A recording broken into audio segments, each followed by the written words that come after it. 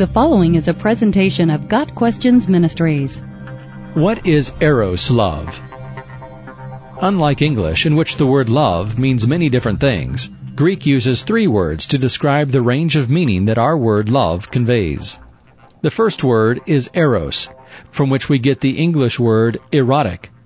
Eros is the word used to express sexual love or the feelings of arousal that are shared between people who are physically attracted to one another. By New Testament times, this word had become so debased by the culture that it is not used even once in the entire New Testament. The second Greek word for love is phileo, which forms part of the words philosophy, love of wisdom, and philanthropy, love of fellow man. This word speaks more of the warm affection shared between family or friends. Whereas eros is more closely associated with the libido, phileo can be more associated with the emotions or the heart, metaphorically speaking. We feel love for our friends and family, obviously not in the eros sense, but a love that motivates us to want to treat them kindly and help them succeed. However, phileo is not felt between people who are at enmity with one another. We can feel phileo love towards friends and family, but not towards people whom we dislike or hate. Different from both of these is the third Greek word for love, agapeo, typically defined as the self-sacrificing love. It is the love that moves people into action and looks out for the well-being of others, no matter the personal cost. Biblically speaking, agapeo is the love God showed to His people in sending His Son, Jesus, to die for their sins.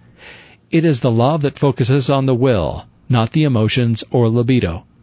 This is the love that Jesus commands His disciples to show towards their enemies, Luke 6 verse 35. Eros and phileo are not expressed to people who hate us and wish us ill. Agapeo is. In Romans 5 verse 8, Paul tells us that God's love for His people is made manifest in that while we were still sinners, that is, enemies, Christ died for us. So moving from the base to the pure, we have eros, phileo, and agapeo. This is not to denigrate eros as sinful or impure. Sexual love is not inherently unclean or evil. Rather, it is the gift of God to married couples to express their love for one another, strengthen the bond between them, and ensure the survival of the human race.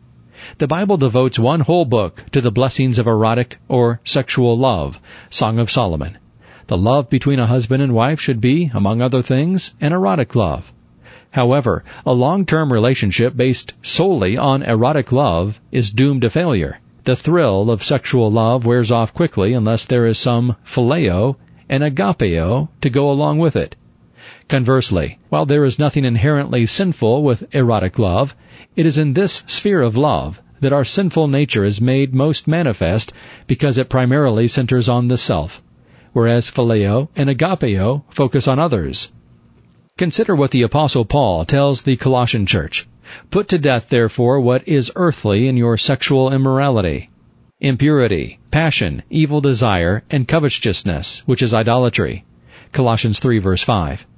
The Greek word for sexual immorality is the same word from which we get pornography, Greek porneia, which essentially covers the gamut of sexual sin, adultery, fornication, homosexuality, bestiality, etc. When shared between husband and wife, erotic love can be a wonderful thing, but because of our fallen sin natures, eros too often becomes porneia. When this happens, human beings tend to go to extremes, becoming either aesthetics or hedonists. The aesthetic is the person who completely eschews sexual love because its association with sexual immorality makes it appear evil and therefore must be avoided. The hedonist is the person who sees sexual love without restraint as perfectly natural. As usual, the biblical view is seen in the balance between these two sinful extremes. Within the bonds of heterosexual marriage, God celebrates the beauty of sexual love. Let my lover come into his garden and taste of its choice fruits.